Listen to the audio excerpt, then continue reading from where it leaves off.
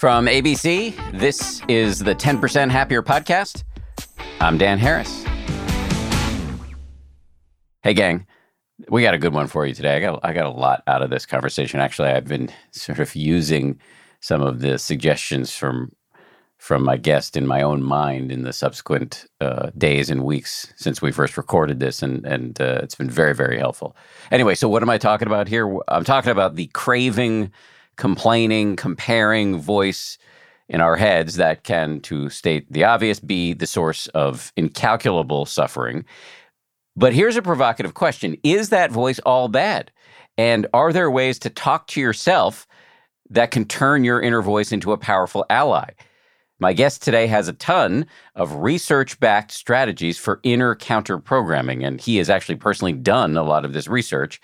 And as I said earlier, many of these strategies I have found personally to be deeply helpful. Ethan Kross is a professor in the University of Michigan's top-ranked psychology department and its Ross School of Business. He's also the author of a pretty new book called Chatter. The subtitle is The Voice in Our Head, Why It Matters and How to Harness It. I was very flattered when I learned that Ethan had used a line from one of my books, 10% Happier, as one of the epigraphs in his book. The line he chose was, "The voice in my head is an expletive that begins with the letter A."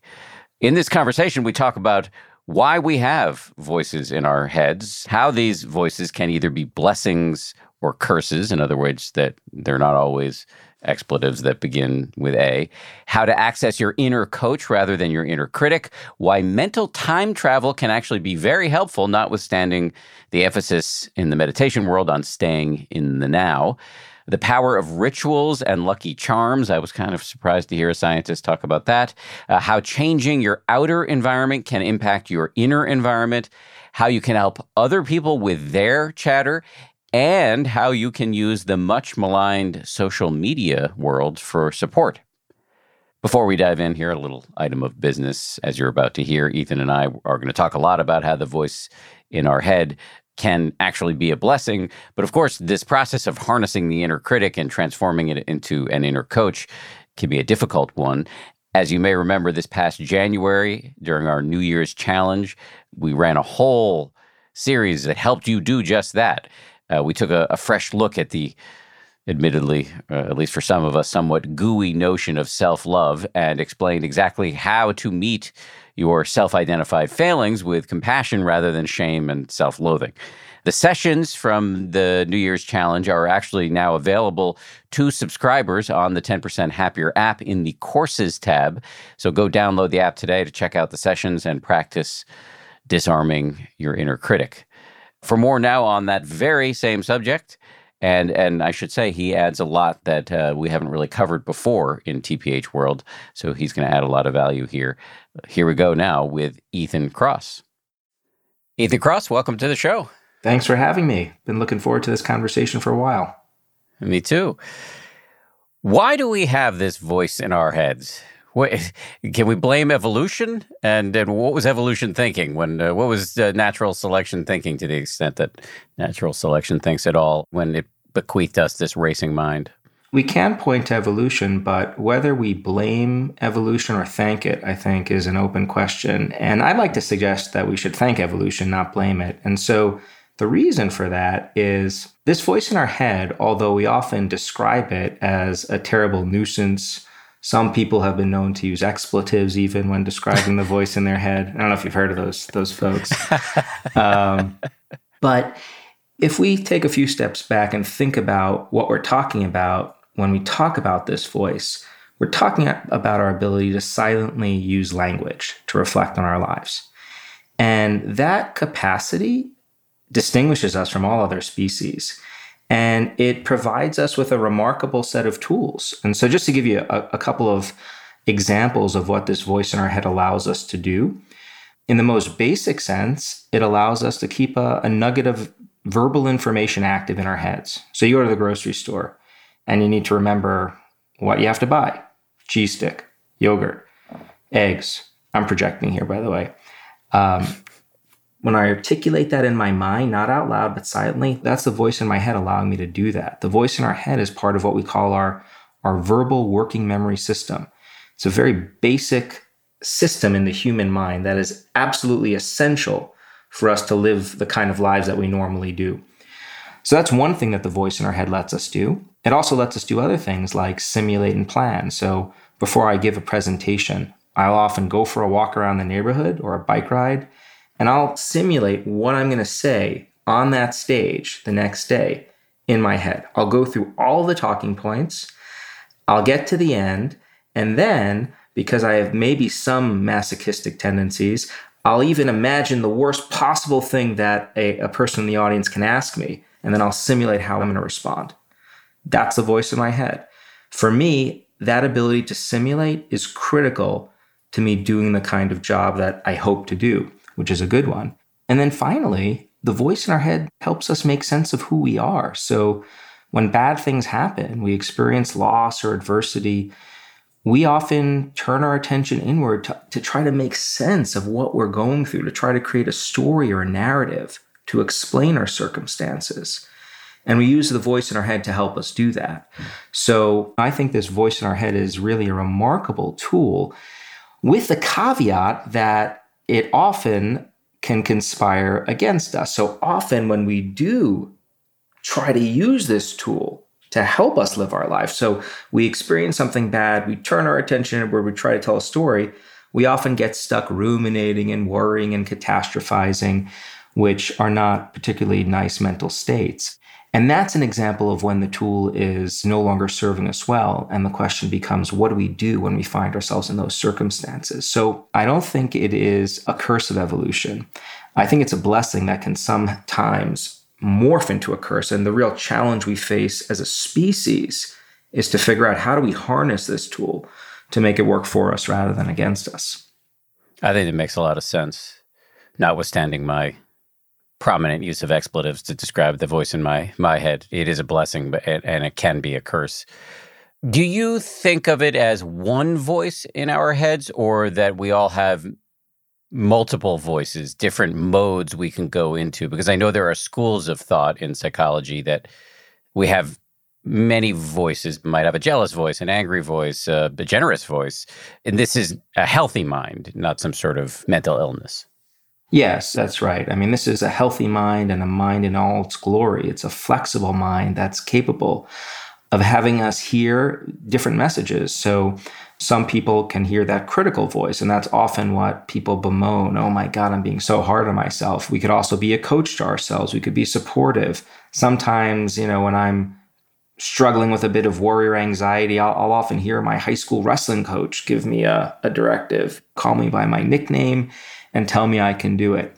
And actually, we could actually hear and simulate other people's voices as well. So I can hear my mom or my dad. I mean, can you? I would throw that back to you. Is it easy for you if you just, you want to hear your mom say something? Can you actually hear her voice in your head? Yeah.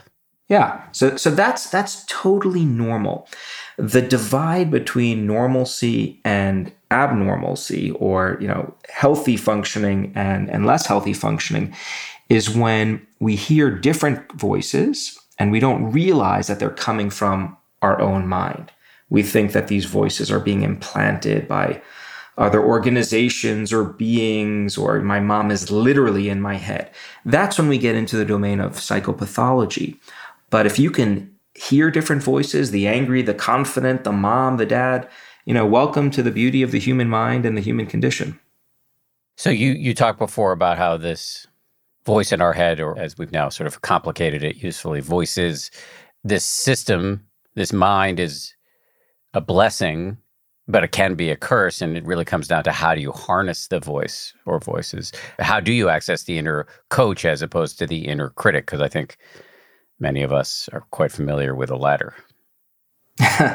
Well, that's the question that I've been interested in that for over 20 years and studying it for that long. And the first message I think that's important to convey is there's no single tool that works for all people in all situations. What we've learned is that there are multiple tools that people can use to harness this voice, make it more supportive, less critical and dysfunctional. In my book, I talk about 26 different tools. So there really is quite a variety. And one of the things that we're learning is that the people who do best in managing their chatter, their worry, their rumination, are the people who are skilled at using combinations of healthy tools, not just one, but combinations, like having these cocktails that serve them, not non-alcoholic. As cheesy as that sounds, I do need to give the disclaimer because some people resort to alcohol to do this, and that's an unhealthy tool. I like to break it down, these tools, as falling into three buckets. There are things you could do on your own. There are ways of harnessing your relationships with other people. And then, and I find this last bucket truly fascinating, there are ways of interacting with your physical spaces, the world around us, that can be useful for managing the conversation that we're having inside ourselves. So if we go back to the first bucket, one of the things we know is that when people are experiencing chatter, they often get stuck in this tunnel vision. They zoom in on the problem. What's happening to me? How am I feeling? And when they zoom in so narrowly, it often becomes difficult for them to think about what they're going through that might make them feel better. And so one of the things we've learned is that one antidote to chatter is to help people step back, to distance themselves so that they could focus on their experience more objectively, to get some mental space from the event. And there are lots of ways that people can do this. This idea is certainly prevalent in many forms of mindfulness and meditation, being that kind of observing mind. But there are other modalities that allow people to activate this distancing that don't involve meditation. So let me tell you about two. These also happen to be two tools that I personally rely on quite a bit. One tool is something we call distance self-talk. And what it involves doing is silently coaching ourselves through a problem like we would give advice to another person, and to actually use language to help us do that. And what I mean by that is use your own name and the second person pronoun you when you're struggling with chatter to try to work through it. All right, Ethan, how are you going to manage this situation? One of the things we know from lots of research is that we are much better at advising other people than we are taking our own advice.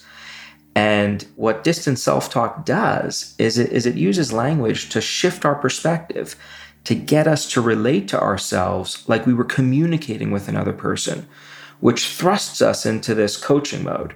We've done research on this, and it's really amazing when you ask people what's going through their head when they're trying to work through a problem in the first person.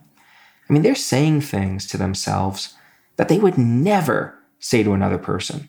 Like when you're thrust in chatter and you're going down the dark side, I mean, would you ever say to your wife or your friend what you are thinking and saying to yourself? That's a question to you. No, definitely not. Well, maybe on my worst day, but no, generally not. Right? We don't say those things. When a friend comes to us with a problem, we're supportive. We are their coach. And what we see happening is when you start using your name, that puts you into that mode of responding. Why does that work? Why does that work so quickly? If you think about when we use names, right? Most of the time that we use names and second person pronouns, and we think about and refer to other people. So the linguistic link between those parts of speech and thinking about others is super tight. And so when you use your own name to think about yourself, it puts us into this mode of interacting with ourselves like we were our own friend. So that's one thing you could do. Another really easy thing to do that is nonetheless quite effective is something we call temporal distancing or mental time travel. So if you're really struggling with an acute stressor, think about how you'll feel about it 6 months from now or a year from now. What jumping into that mental time travel machine allows us to do is recognize that what we're going through, as awful as it is, when we think about how things will be in the future or how they were in the past, that makes it clear that what we're going through right now, as awful as it is, it's temporary. It'll eventually pass. And that gives us hope, which can also be pretty useful for when people are dealing with chatter. We've arrived at that point in the interview where I have 1,000 questions and I'm just trying to figure out what order to go in, because I want to really unpack some of these practical techniques you just described. But first, just in terms of definitions, you've referred to chatter a couple of times. Now, chatter is a term of art of yours. It's a specific subgroup of the voice in our head, if I understand correctly. Am I right about that? You've got it. Chatter is the dark side of the inner voice. And what it refers to specifically is getting stuck in a negative thought loop. So, negative thoughts themselves aren't something that we want to avoid or rid ourselves of. Negative emotions, really, really useful to be able to experience negative emotion in small doses. They are elegantly adaptive. Like if a child can't experience pain, if a child doesn't know to pull their hand away from a stove when their hand is being burned, that's not good for them. The ability to experience a little bit of anxiety, anger, that's useful. When it gets not useful or maladaptive is when we perseverate on these negative experiences over and over and over again. And that's what chatter is. In technical terms, when we're experiencing chatter about the past, that's rumination. When it's chatter about the future, that's often called worry. The constant theme is this looping over and over again. So you talked about a couple of ways to knock ourselves out of chatter or nudge ourselves out of chatter, might be a more gentle verb. The first one was distant self-talk. It reminded me of techniques that I've heard described by the researchers and experts in this field of self-compassion, including Kristen Neff and Chris Germer, who've both been on this show. And they talk about talking to yourself like a friend, often accompanying it with physical touch. For me, just kind of pat my chest. And I don't necessarily refer to myself as Dan, but I may refer to myself as dude. Does what I'm describing square with what you're recommending? It does. It does. There's a lot of overlap. Dude, E-Man, that's one of my high school nicknames that I'll sometimes use. All of those give us some psychological space, and they involve using language to help us do that. Now, when we do studies on this, we often bring people into the lab and put them in really stressful conditions and then have them try to work through their stress in the first person or using their name. And then we'll get them to say out loud what's going through their heads. People are in a coach mode for sure when they're using their name, but it's not always super soothing in the way that my wife might be soothing to me after I put my foot in my mouth at a cocktail party. All right. So sometimes it's like, get your act together, stop this nonsense, and do your job. You've done it before. So pretty stern. I mean, kind of like my wrestling coach, right? And so there's variability in the tonality to how we coach ourselves through a problem. And I think that's an important point to convey. We want to be absolutely compassionate with ourselves and treat ourselves with the same kind of dignity that we treat others.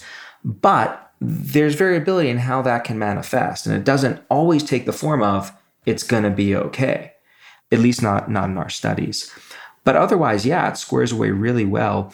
The touching part, touch is a powerful tool. It's probably the most primitive tool that we have for soothing others, right? When babies are born into the world, skin to skin contact, we hold them.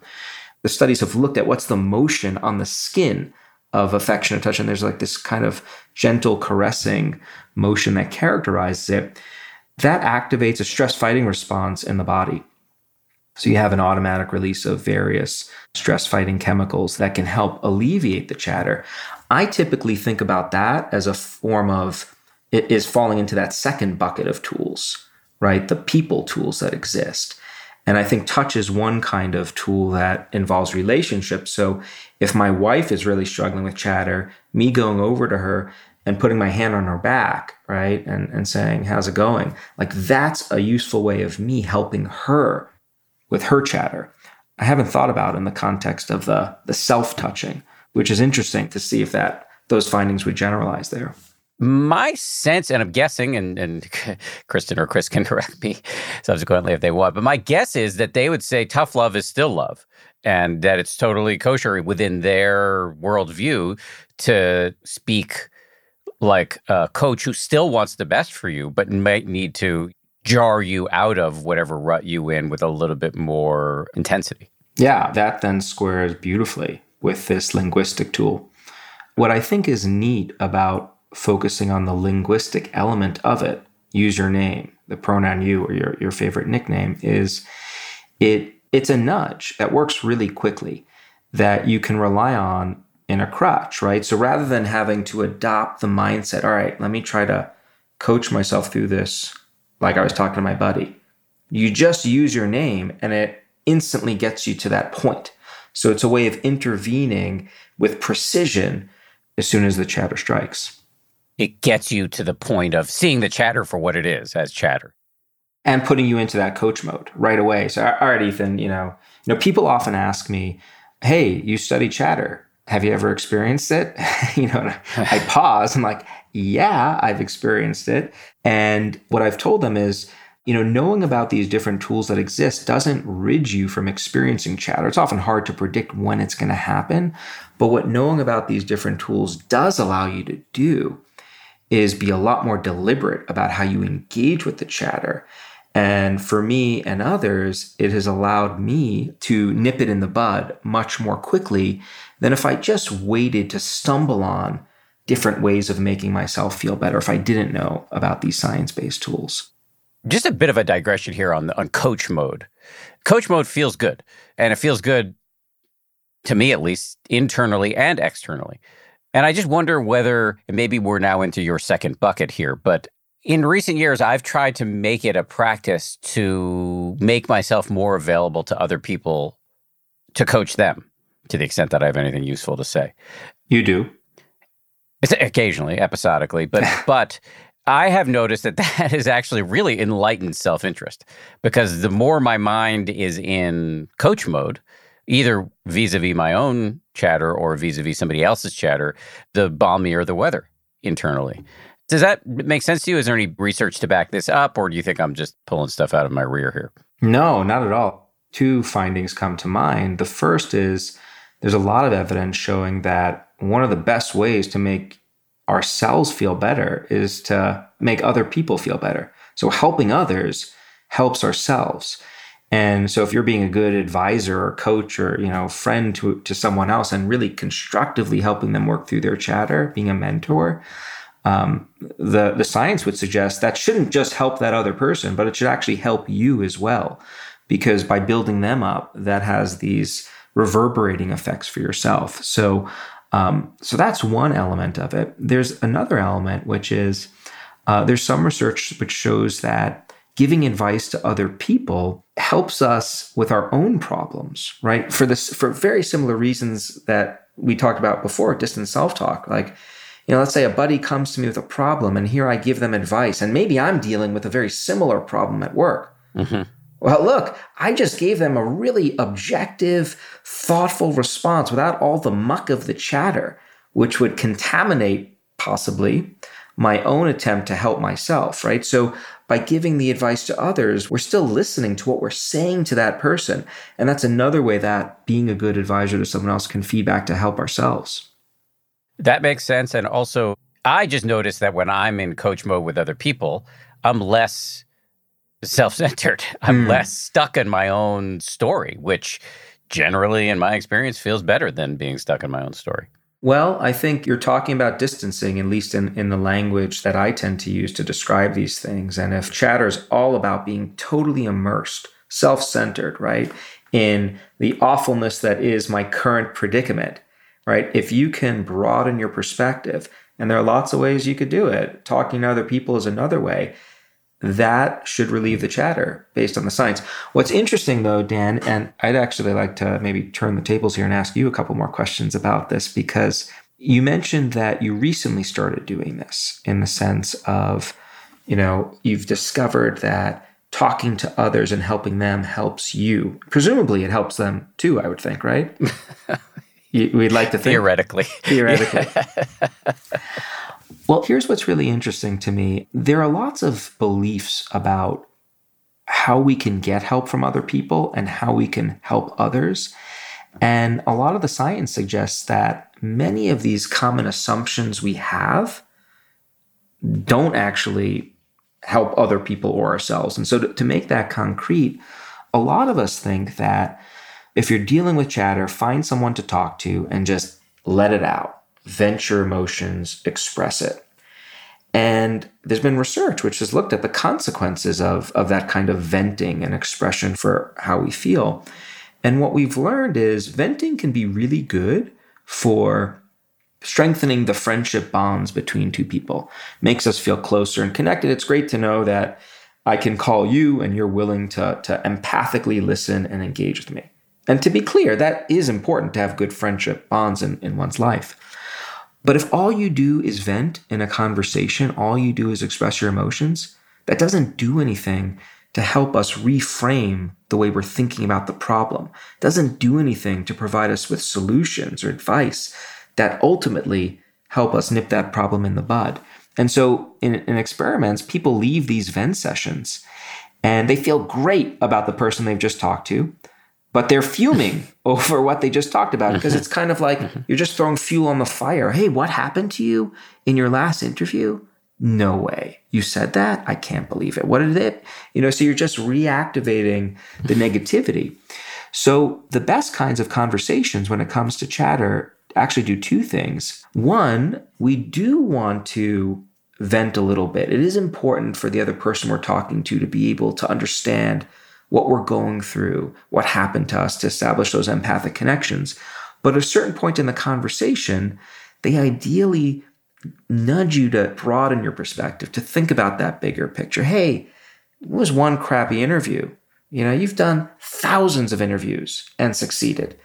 Next one's going to be fine. Or, here's what I do when I have a bad interview. So anything to kind of broaden that perspective to help the person reframe. That's the two-step process to getting good support from others. And on the flip side, being a better chatter advisor to other people in our lives. Yeah, I mean, that two-step makes a lot of sense to me. And the mistake that I was making, interestingly, and I don't think this is uncommon, is when I was talking to other people, I would sometimes not let the venting go on long enough. And I would rush to solutions because I was trying to alleviate my own pain because the other person would be making me anxious and I didn't want that. So I'd be trying to put out the fire and make them feel better, but also make myself feel better. And so it seems like what I've learned over time is to really validate whatever's going on for people and make sure that they feel heard or seen or whatever. And then move to, okay, well, can we contextualize this? Can we think about what the ways to move forward might be?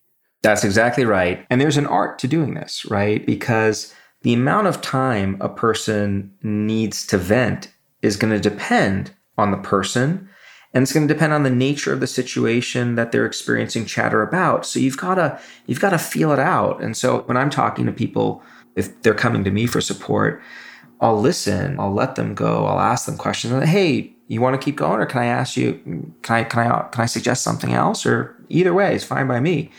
And sometimes I say, I just want to keep talking. Just listen. And other times, yeah, please give me advice. That's why I'm here for support. So I think knowing about the structure of this two-step process, validate and broaden, that gives us a bit of a blueprint for how to enter into these conversations.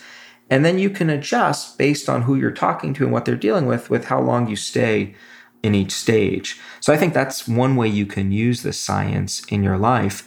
The other way, and the other important, I think, take-home that comes out of this element of the conversation is knowing about these principles. It allows us to be deliberate about who we go to for support when it comes to our chatter. I often joke, but I'm actually being serious, that there are many people in my life who love me dearly, and I love them dearly. And I know this with certainty. Lots of people who really, they want to be there for me, but I know that if I go and talk to them about my chatter, all they're going to do is rev me up, because they're going to keep me in that venting mode. And so when I leave that conversation, I'm not going to be experiencing less chatter. In fact, I'm going to be predisposed to experience more. So I'm really deliberate about who I go to for support, right? There are like 3 people I go to in my personal life, 4 people I go to for work-related issues. And that's my board. And I use that board of advisors quite a bit. And they, in turn, use me. And so, again, it's about being deliberate, using the science to be more deliberate about how we try to harness the chatter in our lives. And if memory serves, in your book, you recommend that we all set up boards. Yeah. Think about, what do boards do for companies, boards of advisors? They're there. You've carefully selected individuals who have the expertise to guide this company to success, and you rely on that board during difficult times. And, I think we would all benefit from having a personal board of advisors that we can rely on when we're experiencing difficult times. There's certainly enough data to back up the value that having the right kinds of social relationships can have for our health. Early on, you mentioned that we're going to go through several buckets here when it comes to harnessing in a healthy way the voices in our head and minimizing chatter, which is the dark side of the voice. And the first bucket was individual techniques. The second is techniques that involve other people. And the third was techniques that involve the environment around you. We haven't even sort of dipped our toe in the third bucket yet. But I want to go back to the first bucket for a second, because a while ago you talked about mental time travel. Mm-hmm. I think it'd be interesting for this audience because a lot of the folks who listen to this show are interested in meditation. And in meditation, there's a way in which you can get the idea that if you're not in the present moment, always you're misbehaving as a meditator. But your argument is, okay, sure, yes, being in the present moment, which is what mindfulness requires, being able to step out of whatever thought, urge, emotion is flitting across your consciousness right now. Yes, that can have lots of salutary effects. But there are ways to harness the thinking mind to travel forward and backwards that don't involve the pitfall of rumination or anxiety and really do involve providing a broader context that might knock us out of chatter. Please tell me if I've stepped out of accuracy there. No, you've stepped into accuracy. And I'm so glad you brought this up, because being in the moment can be great, as you suggested. And there's a wealth of data suggesting that mindfulness and meditations that focus on doing that can have real value. Just as an aside, I think of meditation mindfulness as one kind of tool that can be very helpful when it comes to chatter. But there are lots of other tools that exist as well. And I think if we want to give people the best shot at managing their chatter effectively in their lives, we really want to give them the whole toolbox, right? Not just one. So let's talk about time. The human mind did not evolve to always be in the present. We are mental time travelers. We spend most of our time not, in fact, being in the present, going back and forth in time. And there are lots of wonderful things that being able to travel in time can do for us. We can learn from our past. We can savor, past conquests and victories. Makes it sound like I'm Genghis Khan here, conquering the world. But, like a presentation that went really well, or like my daughter, scoring 2 goals last weekend in the soccer game, savoring those moments, that's a source of enormous satisfaction, right? There's research which shows that if you want to really boost people's happiness, have them focus on experiences, spend money on experiences, go on a great, fun vacation with your family. And part of the reason for that is, unlike a watch whose value quickly wears off, you could think about those amazing moments you've had with your family throughout your life, and it gives you joy. So traveling in time, into the past, can be really helpful. Going into the future, likewise. I'm going to guess that you often prepare for your interviews with other people. You think really carefully about what you're going to say, and you do the kinds of simulations that I talked about earlier, right? That our inner voice helps us do, right? You think, what if I say this and they say, do you do that? I won't make it. Less than you might think. Now you're making me feel bad because I'm doing it too much. So I'm a rookie here. But at times you've probably done it. Yeah? Yes. Okay. Of course. Yes. And for conversations too. And for conversations. So we're traveling in time. We're using our mind in all its glory, so to speak. What we've learned is we can get stuck when we're traveling in time. We could get stuck in the past or stuck in the future, when we're worried or ruminating. One solution to that is to bring us back to the moment. But what we also know is that there are ways of just making us better mental time travelers. And that's what I think a lot of these tools let us do. They let us go back in time into territories that might otherwise be sticky, right? That might otherwise lead us to ruminate. But some of these tools allow us to grapple with those past or future experiences more effectively in ways that don't lead us to spiral. So I don't think we should always be in the moment. I think we want to be strategic about when we're in the moment. Yeah, I totally agree. I think that it's hard to be in the moment, and we are not programmed to be in the moment that much. And I think that is to our detriment. And so it is worth training up the skill of being in the moment, because there is some evidence that we are often happier when we're paying attention to what's happening right now, as opposed to stuck in fretful projection or rumination about the past. The second thing I'd say is it seems to me like there's a Buddhist analog to what you're describing here about, traveling back in time to think about, when E-Man scored that lacrosse goal or whatever it is, you past triumphs, past glories, or your daughter scores some goals in a soccer game, that can ease the mind right now. The Buddhist analog is sometimes referred to as contemplating your sila. Sila is ancient word spelled S-I-L-A in English, and it just basically means ethical conduct. So contemplating your sila is something a Buddhist teacher might tell you to do, meaning thinking about the good things you've done. Mm-hmm. That is not being in the moment. That is using mental time travel to savor your capacity to not be a schmuck. Mm-hmm. And I don't do that enough, because I can easily run a story about what a rotten person I am. I've been running it for a long time.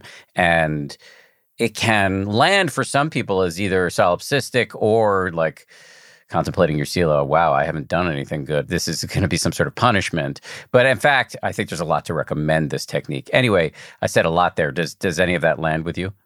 Yeah, I think, what you're describing is the nuance that exists in Buddhist philosophy and many of these Eastern philosophical traditions that is sometimes lost in its translation for mass consumption. When I talk to people in the Buddhist philosophical world or Eastern philosophical world, the ideas that I'm talking about aren't typically thought of as heretical, but instead very much compatible with these traditions. But the message that is often conveyed to people in society is be in the moment all the time. Yeah. And that is a gross oversimplification, I think, of these very sophisticated practices, which have multiple components to them as well. None of what you're saying is heretical to me, at least. Yeah, well, that's good. Keeps the conversation a little bit more pleasant. One other thing, just as like a general framework that I often use when thinking about how to help people harness their mind is, let's work with the machine, not against it. The mind was set up to travel in time, right? Serves us well. So let's figure out how to make us better at doing that rather than work entirely against it, which I do think if you told someone to always be in the moment, first of all, it's impossible. Maybe if you've gotten to, I forget the terms, cosmic consciousness or, totally Buddha level enlightenment, it's possible. I haven't met anyone who's always in the moment. Although I do know some children who are always in the moment. Doesn't do much good for them or their parents. I've got some cats who are always in the moment too, yes. But it usually involves scooting across the carpet. But you just said it. You've got a cat that's always in the moment, right? We're not cats. Even though I might get more love if I was a cat, because many people in my family love cats, sometimes seemingly more than me. But we're not built to be in the moment. And that's what allows us to build spaceships, right? And land rovers on Mars, right? Forward thinking. Much more of my conversation with Ethan Kross right after this.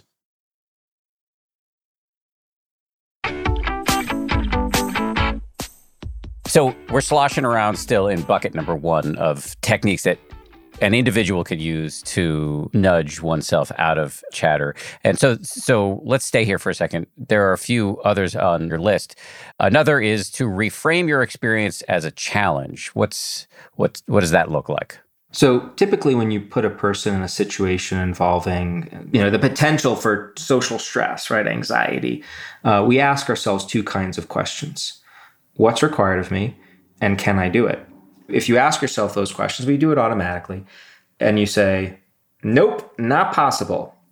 That elicits what we call a threat response that has a biological manifestation. Your heart starts beating blood out of it really fast, and your vasculature, your arteries and veins, they start constricting. So more blood going into a smaller space, not good for the operation of your body.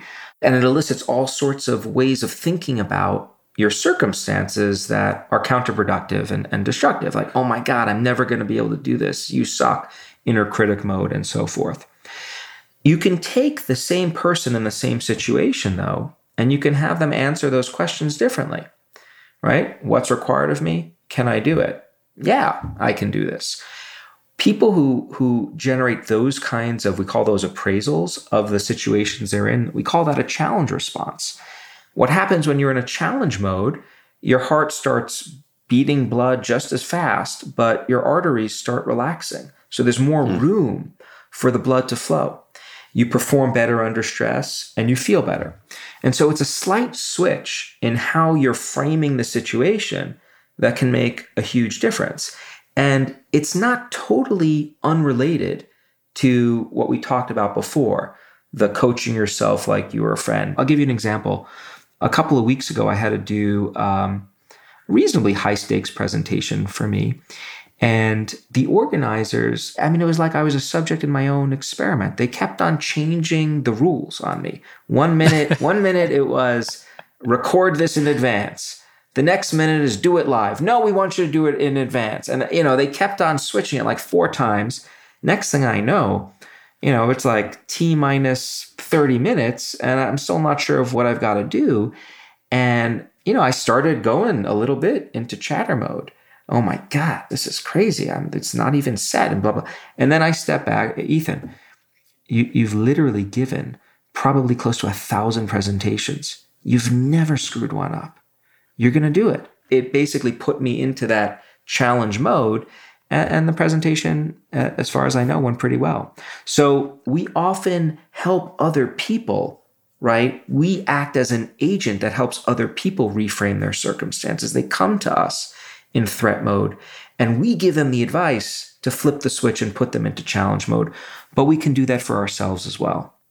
It's almost like the practice of psychological jujitsu, like very, very subtle shifts in how we're thinking about things that do change our perspective in ways that can really be quite constructive. And so sometimes I'm in threat mode and then I make the conscious effort to switch into challenge mode. So I'll do it for myself. And then, because sometimes I want to like double dosage of challenge mode, I'll call a buddy and who I know will also help me put me into challenge mode. And then there are these compounding effects that we see happen when you start activating multiple tools from your toolbox. Let me just keep going in your toolbox here in the first bucket of individual practices. I'll list 3 in a row and you can pick all of them or pick one of them. But I found these just a little bit surprising. One is to write expressively. The other is to clutch a lucky charm or engage in a superstition. And the final one is to perform a ritual. Yeah. So hold forth, please. Yes. Rituals are fascinating. Our cultures have been giving us rituals likely since we've been a part of a culture to deal with adversity. If you think about when people die, our institutions, our cultural institutions, they give us rituals to manage that adversity, right? So different kinds of mourning periods and practices that often differ quite a bit, but nonetheless help people feel good. Many people reflexively turn to engaging in their own idiosyncratic rituals when they're under stress. There are these studies of looking at people who are in war conditions, and you see elevations of engagement in rituals when you're under threat of attack. So what's going on? What does the science have to say? One of the things we know about chatter is that when you're experiencing it, it often feels like you don't have control over your circumstances. Like our mind is controlling us. It's controlling us in ways that we don't like. We're feeling bad. We can't stop thinking this way. And that's really disorienting. What we've learned is you can compensate for that experience of a lack of control by exerting control on your surroundings. And so this, to some extent, bleeds into our third bucket, too, of our environment. But what a ritual is a rigid sequence of behaviors. You do it the exact same way every single time. It's a very structured, controlled progression. Rafael Nadal, he's been known to engage in these rituals on the tennis court before every serve. And he does some really wacky, elaborate ones. Like he'll before a serve, he'll take his hair and put it behind his ear and then pick his wedgie out of his butt a few times, and then he'll bounce the ball, always exactly the same way. And when asked why he does it, he says, I engage in these kinds of rituals to provide me with the order in my head that I'm missing. And so a ritual can be quite effective for helping people with chatter. Now, there is, of course, a caveat here. You don't want to take it to an extreme, as is sometimes done with certain forms of anxiety like obsessive compulsive disorder. But rituals and the appropriate dosage can be quite helpful. Yeah, I've developed a little ritual that I do this little checklist in my mind every time in the 30 seconds before I anchor Good Morning America. This is a little cheesy, but these kind of 3 Ps: preparation. In other words, have I done my research? Have I checked all the scripts so I know what I'm about to say? Presentation, is my tie straight? And presence, meaning can I drop all of those concerns and just react to what is happening now so I can be spontaneous with my co-hosts or whoever I'm interviewing. And I found that just running through that very quickly right before I go on the air is really, really helpful. I have my own little personal ritual that I do, right before I give a presentation as well. Like I say the same thing to myself every time, and it really helps me. It's a way of essentially regulating what's happening inside your head by doing something typically on the outside, by something very rigid and structured the same way each time. That gives us a sense of control, and human beings we're thirsty for control. We like things to be ordered and tidy and predictable, and rituals give us that. So that's one way that a ritual can help us. So now you asked about Lucky Charms also. So what's going on over there? Lucky Charms, what we're dealing with there from the science point of view is the placebo effect, the power of expectation. And essentially what we've learned is that if you believe something is going to make you feel better, that activates a set of psychological and neural processes that often bring that outcome to fruition. There's a ton of data on the benefits of placebos. So people who are suffering from mild to moderate forms of depression, if you give them a sugar pill and you tell them, hey, trust me, I've been seeing patients for a really long time. You take this pill, it's going to make you feel better. Just make sure you take it twice a day, every day. People who believe that message end up feeling better over time.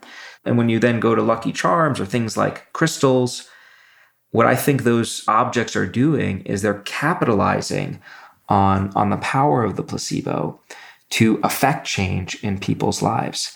There is one thing to keep in mind when it comes to placebos. On the one hand, I think it's a remarkable testament to the power of the mind to control ourselves.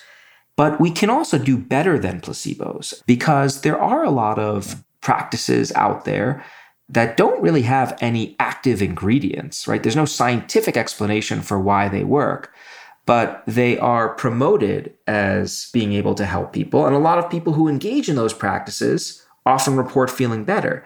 And that, I think, is an example of a giant placebo, right? You're engaging with a person or institution who you really trust and believe. And because you're buying into the message, whatever it is you're taking or doing, you think that that's making you feel better. So it may be, but not for the reasons you think it is. What about writing expressively? Writing expressively can be really great. I think that is another kind of distancing tool. When you write about your deepest thoughts and feelings, you're essentially becoming a character in a story.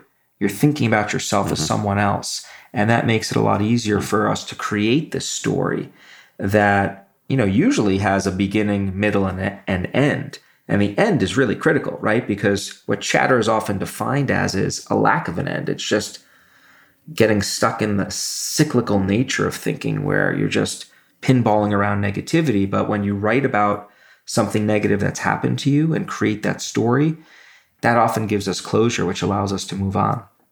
The writing of memoirs has been really helpful to me. It helped me understand things I didn't understand about my own life, about concepts that were intriguing to me. It puts a lot of order on what can seem like just a morass of events over the course of years. And I know that journaling is helpful for a lot of people. There's one interesting little tidbit I'll throw in there. It takes us back to language, and it's relevant to writing and making meaning. There's a way that you can use the word you to refer to people in general that we find is really useful for helping people make meaning in their lives in ways that help with chatter. And once I point this out, I suspect you'll see it all over the place because I do once we started studying this. So when you get a person, a politician who's done something bad and is doing an interview about reflecting on it, or an athlete who screwed up and is, post game in the locker room doing an interview, you'll often hear them say things like, when you miss a shot, you don't know what to do. You just got to go on. If you stop and think about what they've just said, it's a little puzzling, right? They're using the word you, a word we typically use to refer to other people, right? It's like verbally pointing a finger. They're using it to refer to their own flub, right? When you screw up, what are you going to do? We call this the universal you, and it's another way that we use language to make meaning. It gives us some space, right? It says it's not about me. This is about the world. Effectively, when you use that word you in that way, you're saying when anyone misses a shot, anyone would feel this way.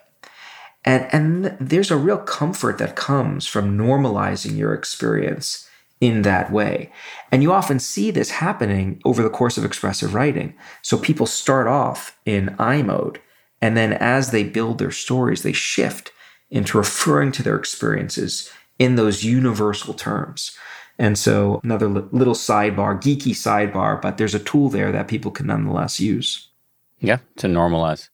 So let's go into the second bucket now. There are a few other tools here that are more collective than individual. We talked about rituals, but you say that we can perform rituals with other people. Does that kind of supercharge the whole thing? Yeah, that's the thought. And we're still doing research on this, but the thought is that the communal element of doing a ritual with someone else can in part supercharge that process by eliciting a sense of awe. So the feeling of awe, this is an emotion we experience when we're in the presence of something vast that we have trouble explaining. For me, my last awe experience was watching the Mars rover land on Mars. It blows my mind. I do not understand how we figured out how to build this SUV embedded in a spaceship, blasted across space. Like we're talking like interplanetary travel. This is mind-blowing to me. We then land it with a helicopter and project images back. My simple mind can't contemplate how we figured out how to do that. And what we know happens when people experience awe, it leads to what we call a shrinking of the self. When you're contemplating something vast and indescribable, like interplanetary travel, that makes you and your own concerns feel a little bit smaller.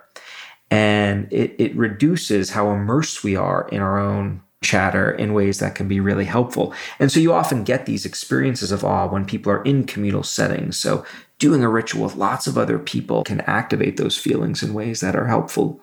Rituals, they're a type of cocktail. There are multiple ways that they can benefit us. And giving us a sense of order is one, awe is another. The fact that they're also often attentionally demanding is a third way they work. So rituals are often complicated, and to execute them, you've got to divert your attention away from the chatter and on to the actual ritual. And that can be helpful too. You talk in the book about social media.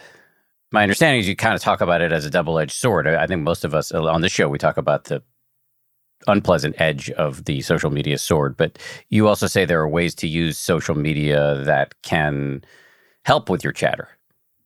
That's right. I started doing research on social media in our lab about almost 15 years ago. And most of our early work just pointed out the negative consequences of doing so for our chatter, right? You log into Instagram or Facebook, you see these wonderful experiences of your peers and friends, and you feel awful about your own life. And then you continue to think about how much better their lives are than our own. Not good. But what we've learned is that social media, it's a new environment. And environments aren't good or bad per se. So if we use like the physical world as a counterpoint, there are ways of navigating the physical world that can be very harmful for us, right? You go to the wrong neighborhoods and say the wrong things to the wrong people, big trouble. If you go to other places and talk to other people in different ways, you could really benefit, right? So it really depends on how you navigate the space. And I think the same is true for social media when it comes to chatter.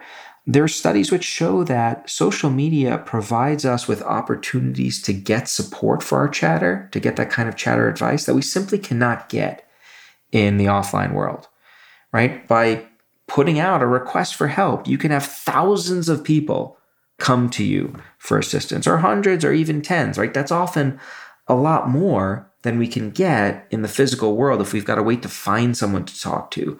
So the opportunities to get support via social media are really quite remarkable.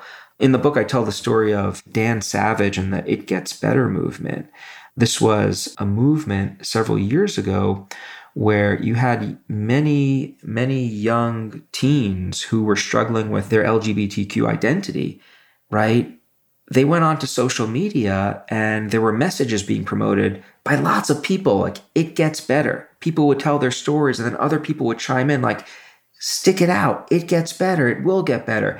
And that seemed to help lots and lots of people. And so I think there is enormous value that social media can have. The big problem is that up until recently, we haven't really had a playbook for how to navigate social media.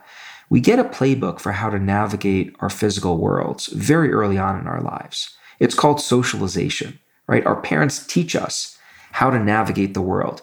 Here's how you talk to someone. You say please and thank you. You don't say this to other people.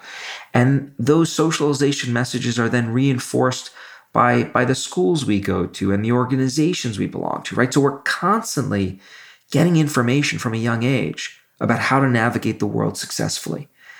But social media is so new and constantly changing that we haven't really had the time to develop that playbook, right? So how do you socialize your kids into using Facebook and Instagram and Twitter effectively? The message that I often hear is I tell them they can't use it, right? That's a pretty blunt intervention tool. So the hope is that as we learn more about what the healthy versus harmful ways of using these technologies are, we can then use that information to be much more strategic about how we navigate social media, because it's not going away.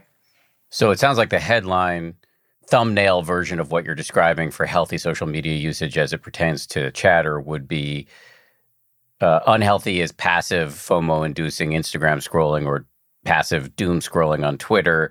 Healthy would be intentionally seeking out support or intentionally providing support to those who are seeking support.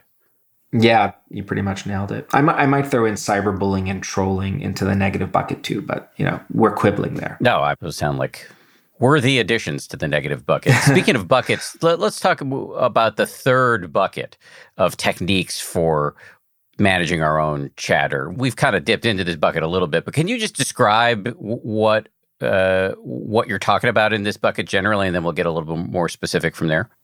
Yeah, we're talking about ways of regulating the conversations that we have on the inside by doing things in the external world, the world around us. So engaging with our physical spaces in specific ways that have implications for our experience of chatter. And there are a couple of things that people can do, and we have touched on them already. One is organizing and tidying up. But when I found myself experiencing blips of chatter when working on the book, I would start putting everything away. I'd clean up my office and I'd go into the kitchen and I'd wash the dishes and I'd scrub down the island and put everything very neatly away. And I like to joke that at one point, I used to think that my wife was hoping that I would experience a little bit of chatter, when it was going pretty well, because she was so happy with how good the house looked. So many people do this when they're stressed out, when they're experiencing chatter. They organize. And what the research shows is that this actually serves a regulatory function. And it does so through that same pathway that rituals do, right? You're ordering your surroundings, and that gives you a sense of control. Like, I have control over what is going on in my physical world. That enhances this sense of control that we know is often lacking when we're experiencing chatter. So again, that's one very simple, easy thing you can do. Another tool that involves the environment involves increasing our exposure to green spaces. There's been a ton of work on this, and as anyone who has experienced chatter knows, it can be all-consuming, right? All of your attention is focused on the thing you're ruminating or worrying about. And that can be really problematic when it comes to our lives, because we need our attention to do things like our jobs or be good listeners to our partners and kids. And so if all your attention is on your chatter and not on those things, big problems ensue. The way nature exposure or green space exposure factors into all of this is we've learned that when you go for a walk in a safe green space, I always feel the need to say safe because where I grew up in Brooklyn, parks were not safe. So there was actually they had the opposite association. You had to be vigilant for getting mugged. But if you find a park nearby or a tree-lined street that is safe and you can let your guard down, what happens is our attention gently drifts onto the very interesting natural surroundings, the leaves, the flowers, the hedges. And those interesting surroundings, even the noises of nature, the crickets chirping at night, our attention is grasped by those objects, but in a very gentle way, right? That's interesting. And that allows us to essentially recharge our attention that was previously depleted from all the chatter.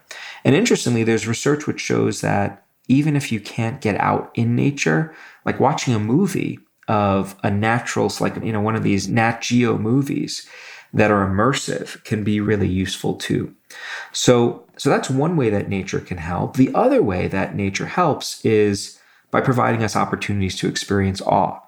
And a lot of the triggers that we have for experiencing awe are found in nature. So like an amazing sunset, or looking at a tree that's been here for hundreds of years and weathered all these storms, or the beauty of these flowers. And so there are a lot of awe triggers waiting to be activated. This has been a great conversation. I've learned a lot, and it's really been helpful. Did I miss anything? Did I fail to take us somewhere I should have? There's only one other tidbit that we might want to take a 120-second detour to hit. What we talked about earlier, involving the 2 steps of getting help when we're dealing with chatter, finding someone who can validate and then broaden your perspective, that pertains to situations in which a person is explicitly coming to you for support, like they want help with their chatter. There are lots of instances in which we see people we know and love who are struggling with chatter, but they haven't necessarily asked us for help. And the question is do you volunteer it or do you do nothing? Research shows that if you volunteer support in those circumstances, just get ready for what might happen after you do, because that can often elicit a defensive reaction from other people. And this is something that is very familiar to parents. I've got 2 young kids, and sometimes I don't follow the science, and I'm a human, forgive me. And like, I'll see my daughter like struggling with her homework, and I'll go over and, hey, can I show you how to do this? Like, I teach I teach, I know how to do this stuff. And like instantly it's, did I ask you for help? Do you not think I know how to do this? And essentially what happens there, and you see this happening in lots of different situations between partners, older parents and kids, when advice is volunteered without being asked for, it can threaten a person's sense of self-efficacy, the idea that we are capable of doing things on our own. And that can create tension in social relationships. So the answer is not to just don't help at all. Instead, the answer is to find ways of helping in what I call invisibly, or in a kind of outside of awareness way. And there are lots of ways we could do that when people are experiencing chatter.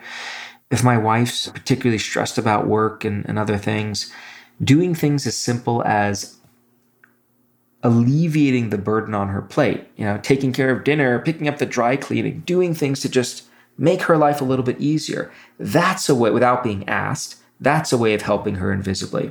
If there's someone struggling on my team with their presentation skills, rather than contact that individual, hey, you really need to up your game here. Here's a couple of books that can help. I might send a note to the entire group. Hey, here's a couple of books I just came across, really helpful. Maybe let's have a lab meeting to discuss them. Getting them the information, but without shining a spotlight on one person's vulnerability.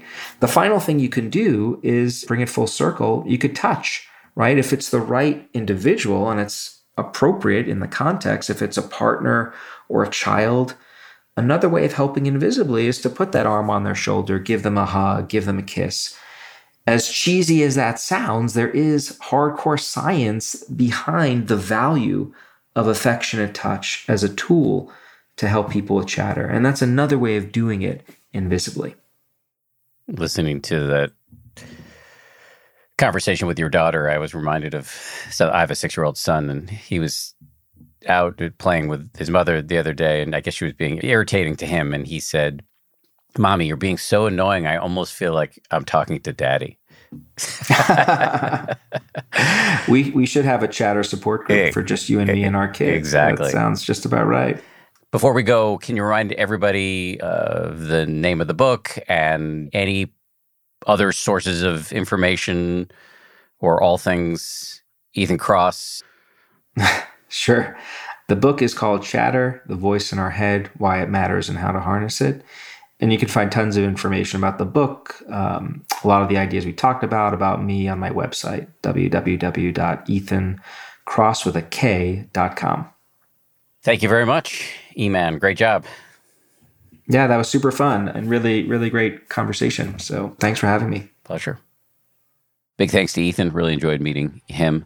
This show is made by Samuel Johns, DJ Kashmir, Kim Bikama, Maria Wertel, Jen Poyant, and we get audio engineering from Ultraviolet Audio. As always, a hearty salute to my ABC News comrades, Ryan Kessler and Josh Cohan.